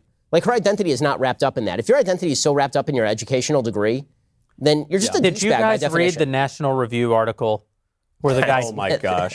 Oh, my God. Who wrote it? Kyle Smith. Kyle Smith, that's right. 1,000 props to Kyle Smith. It was magnificent. Who just face plants the dissertation. It is well worth the read. It is. And as an intellectual snob, I will say that I am also just insulted by the quality of the dissertation. And you know what? Fine. You don't like that? Tough. I don't care. Yeah. Alicia. Matt Walsh, is there a war on Christmas? Well, we debated Matt's that. leading the freaking war on Christmas here. Yeah. He's come out in the last 20 minutes against Santa Claus, against Christmas Vacation. Christmas Vacation. It's unbelievable. I think there's a war on Christianity, but there's not. I'm not offended when someone says Happy Holidays to me. I don't see that as a problem. I understand why companies do it. I understand why a cashier or whatever at Starbucks is going to say Happy Holidays because they don't know if you celebrate Christmas. What about holiday tree? You see this? I saw it at Whole Foods the other day. Holiday tree. It's just a tree. It's not. There's no spiritual significance of the tree you have in your house. But there's a cultural significance. It's not a Hanukkah tree. It's not a Kwanzaa tree. By the way, if you have a Hanukkah tree, you're doing Hanukkah wrong. You messed something up. You got to trade it for. Look, if it doesn't bother me, I feel like I can find a reason to be bothered by anything. So if it doesn't bother me, surprised. I know it just does. Because I understand, and also holiday, holy day. It's kind of you're not really getting around it anyway. On the show today, a lot of know how to get the clicks. Yeah, they accuse us of clickbait. It reminds me of the whole kneeling for the anthem thing, and that never bothered me that much because. Kneeling is itself a sign of reverence. You're in fact showing more reverence to the flag accidentally. You don't mean to, but You accidentally showed more reverence to the flag, perhaps, than you even probably should. That is a glass half full way to read Colin Kaepernick, which I'll take. I feel like we've lost Matt Walsh. I feel like he is actually he embodied Andrew Klavan somehow. It's the jacket. Yeah, that's right. It's the red jacket. It is way too festive. Alicia. All right, this next question is for Michael. If the 12 Days of Christmas starts on December 13th, then wouldn't that place it in the middle of Advent? Yeah, it doesn't, though. It starts on Christmas. Okay. All right, next question is... We clear that up. Sounds like a Catholic question. I don't get these things. I think it does. Maybe I'm wrong. They can tell me in the comments if I'm wrong. Yeah, it's the 12 days. It's Christmas and the 11 days okay. We are in Advent right now, and I know that's important to you as well. Yeah, Advent is good because this is the other thing. You know, sometimes people, they start celebrating and smiling. And I'm kind of like William Bradford now, and they're having too much fun. No, solemn, expectant, no smiles yet.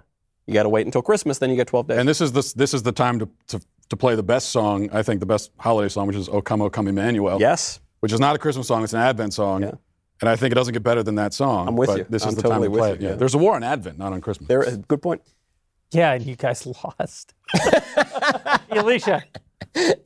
Jeremy, this question is for you. A Daily Wire member, which people, it's not too late, they can run on over to dailywire.com/subscribe and sign up so they can be a part of the all access that's right after this Backstage. But some Daily Wire members want to know is everything going in Nashville, and what are the major differences between Tennessee and California? On the day that we moved here, I went to a restaurant to eat. And I thought, it's so amazing to be eating inside after all these months in California. Yesterday, I took some friends who were visiting from LA out to eat. And they said, it's so amazing to be eating after the last few weeks in California. And I think that really sums it up. Nashville has been a terrific move.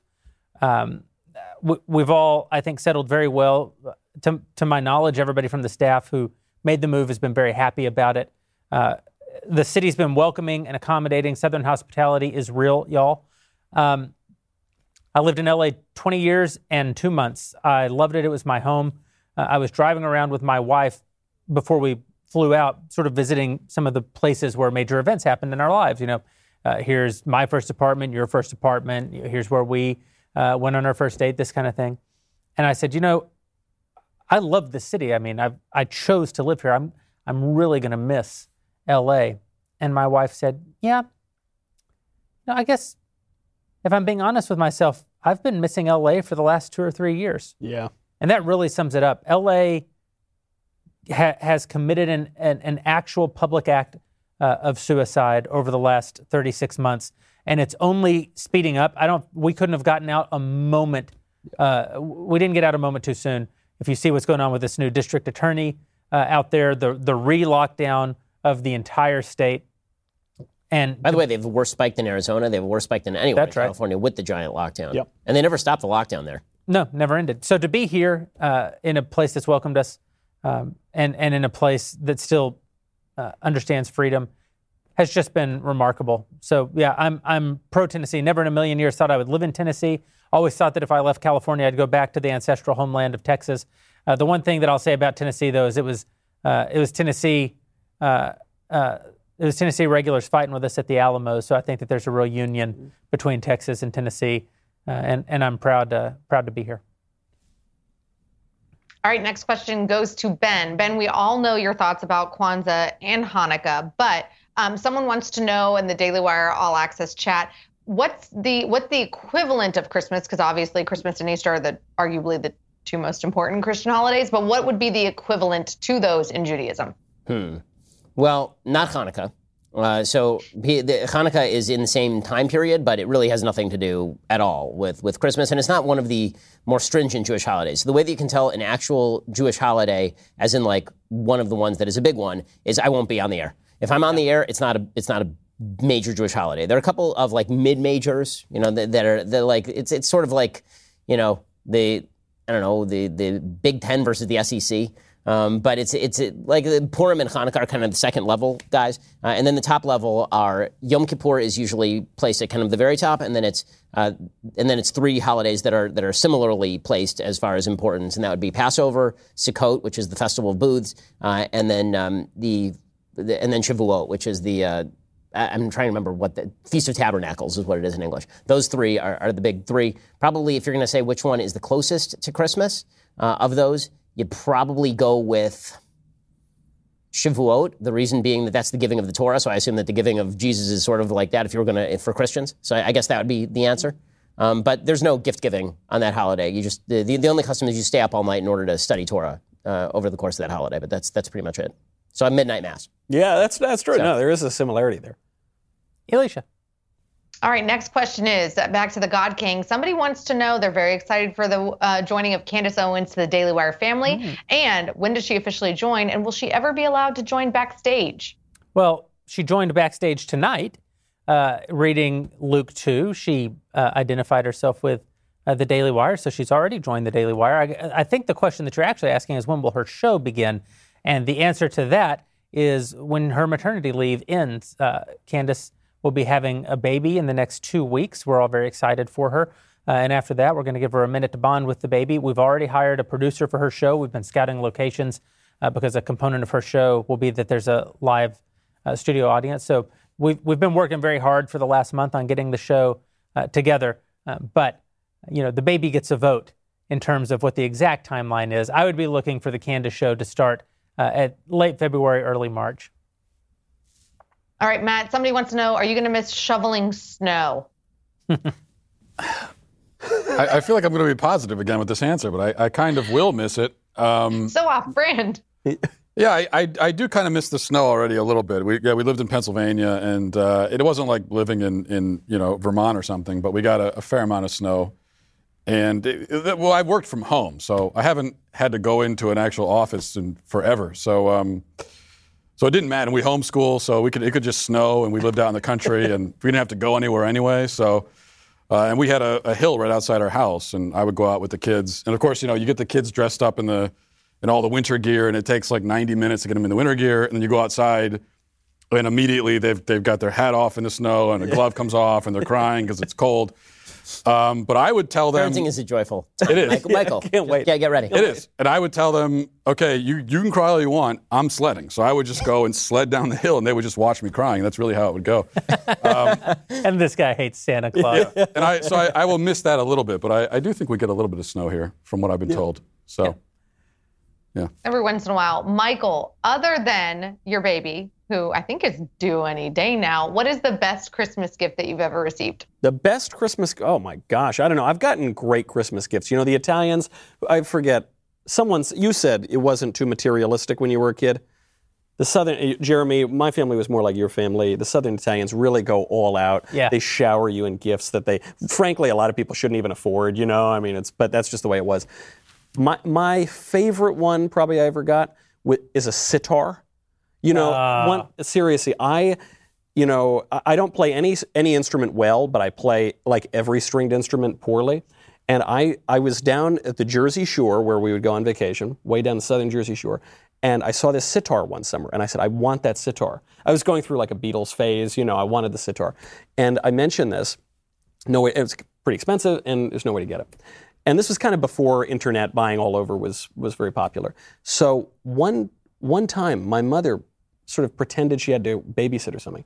She drove 4 hours down the Jersey Shore. I went to see my father. Drove 4 hours down the Jersey Shore, buys the sitar, drives 4 hours back up that night so I wouldn't find out that she was gone that long, and gives me this sitar. And I kid you not, my grandmother puts on a sari she bought in India in the 70s, puts a dot on her forehead, I'm not my Sicilian grandmother, and presents me with this sitar when I was like 14 years old. And now your grandmother is governor of North Carolina. That's right. Virginia, really. Governor of Virginia. Can I ask what a sitar is? It's this giant Indian instrument that actually, it's much easier to play than it looks like because most of the strings are just drone strings. And it really became famous because George Harrison smoked too much pot one time and decided to incorporate it into a bunch of Beatles songs and become friends with Ravi Shankar. My takeaway from the story is that there are people who love you that much, and I don't understand. It's shocking. Only a handful. I don't understand. So, guys, we've talked about the movies we love and hate. Now it's time to talk about our favorite and least favorite Christmas songs. And Drew Clavin will actually be joining us for this part of the show. So, Matt, there's a pretty troubling topic. I think you've been covering it better than any of us on social media. Why don't you fill us in? I think it's important around Christmas time to focus on the negative. So it's important to establish what are the 5 worst or the worst Christmas songs, because we have to endure them. Have you ever felt your heart grow 3 sizes on any Christmas day, Matt? Christmas songs are great. What's wrong with you? It hasn't happened yet, but mainly because of these songs. I'm blaming these songs. So if I were to make a list of like the top 5 worst Christmas songs, All I Want for Christmas, Do They Know It's Christmas, and then Wonderful Christmas Time, Wonderful Christmas Time, and Wonderful Christmas Time round Check, out the please. top 3. I'm out, please. We can end this now. Unbelievable. How dare you? Wonderful Christmas Time is so aggressively bad. It fills me with rage when I listen to it. It's the least creative, least innovative song I've ever heard. I think you just don't understand what Sir Paul McCartney is trying to convey, which is that he is simply having a wonderful Christmas time. I will grant Matt one thing. The lyrics they're a little they are a little bit off, and yet I like that song much more than his fellow ex-Beatle John Lennon's song "War Is Over," "Merry Christmas, War Is Over," with that awful screeching Yoko in the background. However, the lyrics of "War Is Over" is actually quite Christmassy, right? Like the spiritual warfare is over, the savior of the world is here. I'm sure this was all going through John and Yoko's mind when they were writing it. But the fact is, as a song itself, the McCartney song much better. I'd like to make an offering to the group, if I may, just because I know more about old music than I think almost anybody. Back in the days when they wrote good songs, they actually wrote the worst Christmas song ever written, which is The Happy Snowman. On a Christmas Eve, a happy snowman stood and dreamed beside a cottage door. It's about a happy snowman who's happy because he's a member of the family. And the kids promise him that there'll be a gift under the tree for him. And he just feels so proud that he's a member of the family. And then suddenly tragedy strikes. And I'm not capable of relating this in my own words. Let me just read to you the lyrics that describe the final lyrics of this song. The cottage porch looked beautiful and bright. The holly wreath was turned on for the night, when all at once it caught on fire and fell. He couldn't knock. He couldn't ring the bell. He couldn't run for help. He couldn't call. But then he had to save the children after all. He knew he'd melt away, and yet the snowman threw himself across the burning floor. How the children miss their friends, the snowman, but they'll always remember him for a heart that was brave and the joy that he gave and the funny fedora he wore. That sounds great. What's the problem with that? If that song doesn't move you, I don't know. I don't know what would. I don't own a Victrola, so I'll never be able to hear that song. But man, that got dark fast. It turns bad very quickly, I know. Yeah, well, I think clearly the answer is actually slightly different. And the clear answer here is Little Drummer Boy. Harumpa-pum-pum, harumpa-pum-pum, harumpa-pum-pum. Just endlessly into the dark night of eternity. It's just, it's repetitive. It doesn't actually have a bridge. It just repeats over and over and over until you die. I will say, Ben, that when I was a kid, Little Drummer Boy was by far my least favorite Christmas song. I just absolutely despised it for many of the reasons that you just outlined. I have to admit, though, that it's grown on me over the years because the sentiment of it is so sweet. I always worry at the end when the baby Jesus, he's a newborn baby, and he smiles, and it's probably just gas. You know, I think kind of ruins the song a little. I'll move past that blasphemy for just a second to get into one. I actually want to make a preemptive defense. One song a lot of people criticize at Christmas. It's a little known song. Maybe it's known more in New York. It's called Dominic the Donkey. So I understand that it's not the most lyrically or musically complex song, but I just think in this era of heightened sort of ethnic and racial tensions, as an Italian American, I would just ask that you leave that song off of the list.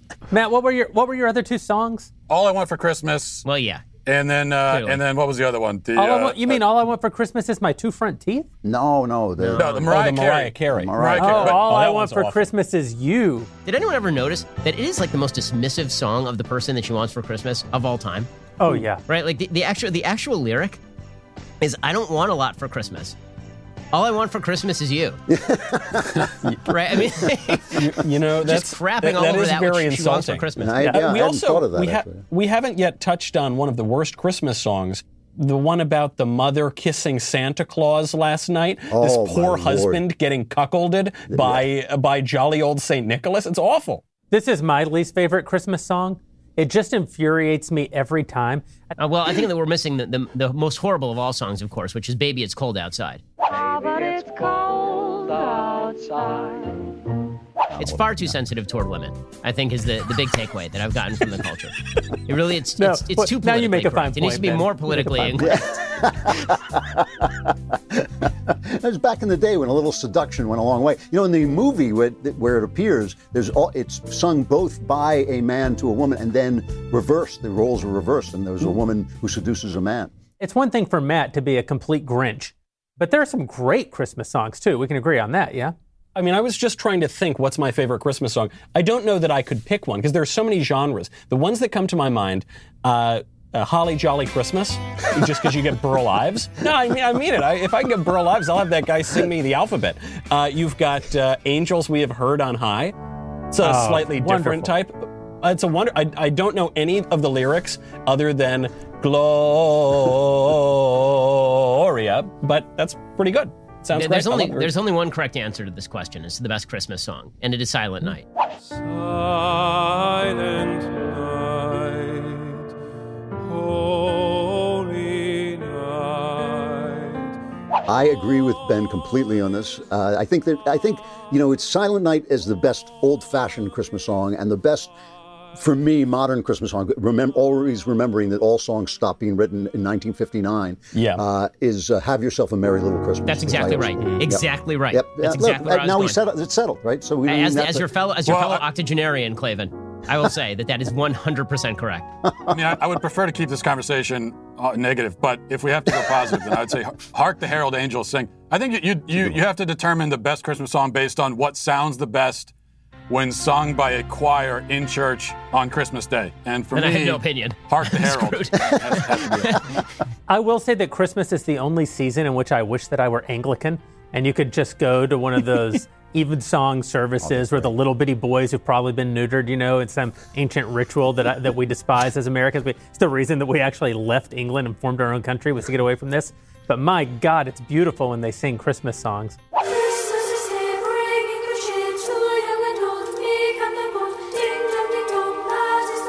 All right, well, I mean, I think we've covered pretty much every Christmas song ever written. I mean, that's probably not fair. There's so many Christmas songs, and none of us have yet made fun of Grandma Got Run Over by a Reindeer or anything, but I think that the segment's definitely gone on long enough. So why don't we just go around the horn one time, real quick.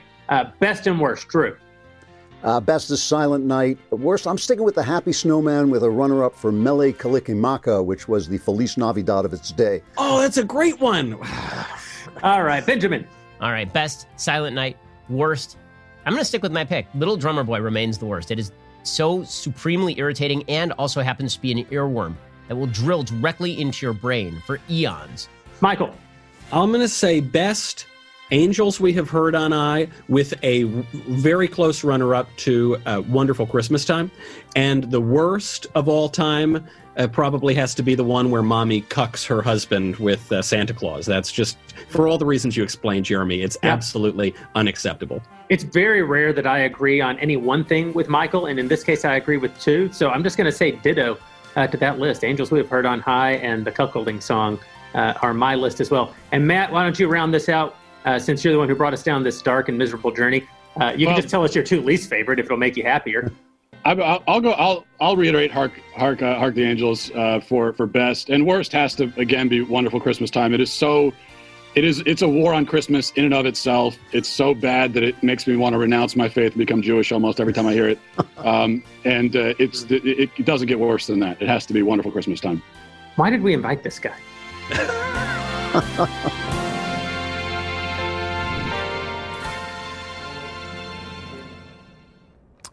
So now is the time for our next festive partaking. This year we've played Secret Santa, which for the kids at home who may never have heard of the Secret Santa because, I don't know, you've lived under a rock your entire life, is where we don't know what we're getting, but we're each secretly assigned another one of us to buy a gift for And so now we'll each get the opportunity to open said gift and find out who loves us and how much. I'm going to go first. Okay. So it's roughly the size of, I don't know, maybe like a very small box of cigars if someone loved me. But it would be quite a small box of cigars. I don't know. Nobody likes the bow. Let's see, we're going to...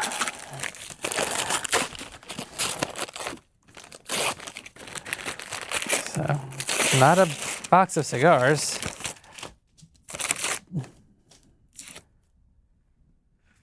The Catechism of the Catholic Church, 2nd edition, revised in accordance with the official Latin text promulgated by Pope John Paul II. That's great reading. So no one loves me. Yeah. That's the answer. No one loves me. It's good reading. Dare I ask who thought that the Catechism of the Catholic Church, 2nd edition, would be a good gift for me? You know, shockingly, it wasn't me. Although I mean, this is one of those, you show up to a party and you don't have anything and you say, this is from us. Like, this is from us. Whoever got you that, I can't imagine it was. Oh, but it was. What? Benjamin. Well, I mean, if you're going to play Secret Santa, you really go full Secret Santa. And also, I just figured I'd give him something that, I mean, for Jeremy, he needs a doorstop, right? I mean, like, he has a new house and everything, and, like... That's fair. I like to check in on what the papists are saying every now and then. Thank you, Benjamin. You're welcome. Oh, wait. It was very important to them that we go in a particular order. I think it's you. Is it me? Okay. Wow. This is a large gift. Ah, yeah. This is it's certainly a horse. Catechism. From my favorite company, Amazon. Okay, so first of all, I'm super excited because if it's from Amazon, it's good. And all you Amazon haters like AOC, you can stick it. Amazon can come to my hometown anytime. Yeah. Amazon is the greatest company in all the land. Does that narrow it down? They're like, oh yes, something from Amazon. Yes, it doesn't matter what it is. If it comes from Lord Jeff Bezos, it could only be. If he has bestowed it upon me, it could only be anything. Okay, let's see. Guy, I don't know who did this, but this is really meaningful, and I just want. I'm going to cry. I think it is indeed. It is a sweatshirt. Wow. My fellow platinum award-winning rap artist Cardi B. Someone knew you. I'm glad you like it, Ben. Thank you so much, Matt Walsh. And coming from you, it means so much. Yeah, I know. We both are big fans of Cardi B, so I thought... Mutual admiration. Apparently there's something else in the box as well, I've been told, by the voice in my ear. And it is indeed a Cardi B CD. You can put that in your disc, put your Sony Discman rollerblading. Now, I've been told, I haven't heard this album. I have been told, and it has excellent songs like Get Up 10, Drip, Bickenhead, Bodak Yellow, Be Careful, Best Life, I Like It, Ring featuring Kelani, Moneybag, Bartier Cardi, I assume that's a pun on Cartier, She Bad, Through Your Phone, and I Do. So at the end she gets married. It's a happy CD. I at the end she gets married. She Bad is the best track on the album, in my opinion, but I'd be interested to see what you think about it. I appreciate that. The words of Shakespeare. So, thank you so much. You're welcome. I'll wear it every never day. Matt. All right. I've never had a gift I like, so it could be a first time for everything. Did you also get something from me? I need a knife to open this thing. I might have a key. How is this supposed to work? I don't. Guys, this is a production failure. All right, here we go. But it's wrapped again, so good. All right. Yeah, and there's a story with this, so it's sort of like, what's? Yeah. I love a gift. I love the gift in the gift. Yeah. What if it's just endless gifts, and at the end, it's just a note that says convert? My nightmare is opening gifts from people. So. Wow, what could it possibly be? For my shiny, bald head. Yeah, like... Oh, wait. I know what happened. No, I thought, knowing that you would be here, that someday maybe just you could go... You could, yeah, Sure. I mean, this was totally meant for me, right? Yeah. Okay, yeah. Yeah. It's not like I was forgotten in that. This is why very I awkward. hate these. See what happened for the folks at home. Yeah. It's our very own Andrew Clavin was supposed to be here tonight. But he managed to successfully pass his genetic line down to the next generation. And today, unto him was born a happy and healthy grandson. And in a pinch, because he was hanging out in the coat closet, we got Matt Walsh to sit down and do the show. And that's awkward. I am going to keep this, though, anyway. Yeah. Hey, look, someday maybe it'll come into play. Or you can barter with Drew. Who knows? He's got a good head of hair. I He does. For now. Michael, you're up Okay. last. I guess it's no surprise who the gift is from Wow. since we've now. Right. Okay. Oh, man. What did Jeremy get me? Well, 'tis the season and ho, ho, ho and all that. Yeah. Okay. All right. Please tell me it's a fake slip. Please tell me it's fake. It's not. Okay. I kind of like where this is going. Yeah. It's the most wonderful time of the year. Is this? Oh my gosh! Is this truly the gift that I most wanted? Is this a giant meatball? It's a giant meatball. Oh my gosh! Dude, you know it's funny. Like, I know it's a gag and everything, but you know me so well. This is the present that I most wanted. Wow. Merry Christmas, buddy. You. Am I the only guy who got something he actually wanted? This is so No. I've always wanted a copy of the Catechism of the Catholic Church. Friends, thank you for joining us for this holiday edition of Backstage. It's been a wonderful 2020. I actually have to say, I know 2020 has been hard for a lot of people in this country. This is a time of celebration, and we hope that you'll take the time to spend with your family and reflect on the blessings that we still have and the things that are still worth fighting for. We look forward to seeing you again in 2021. Thanks from all of us.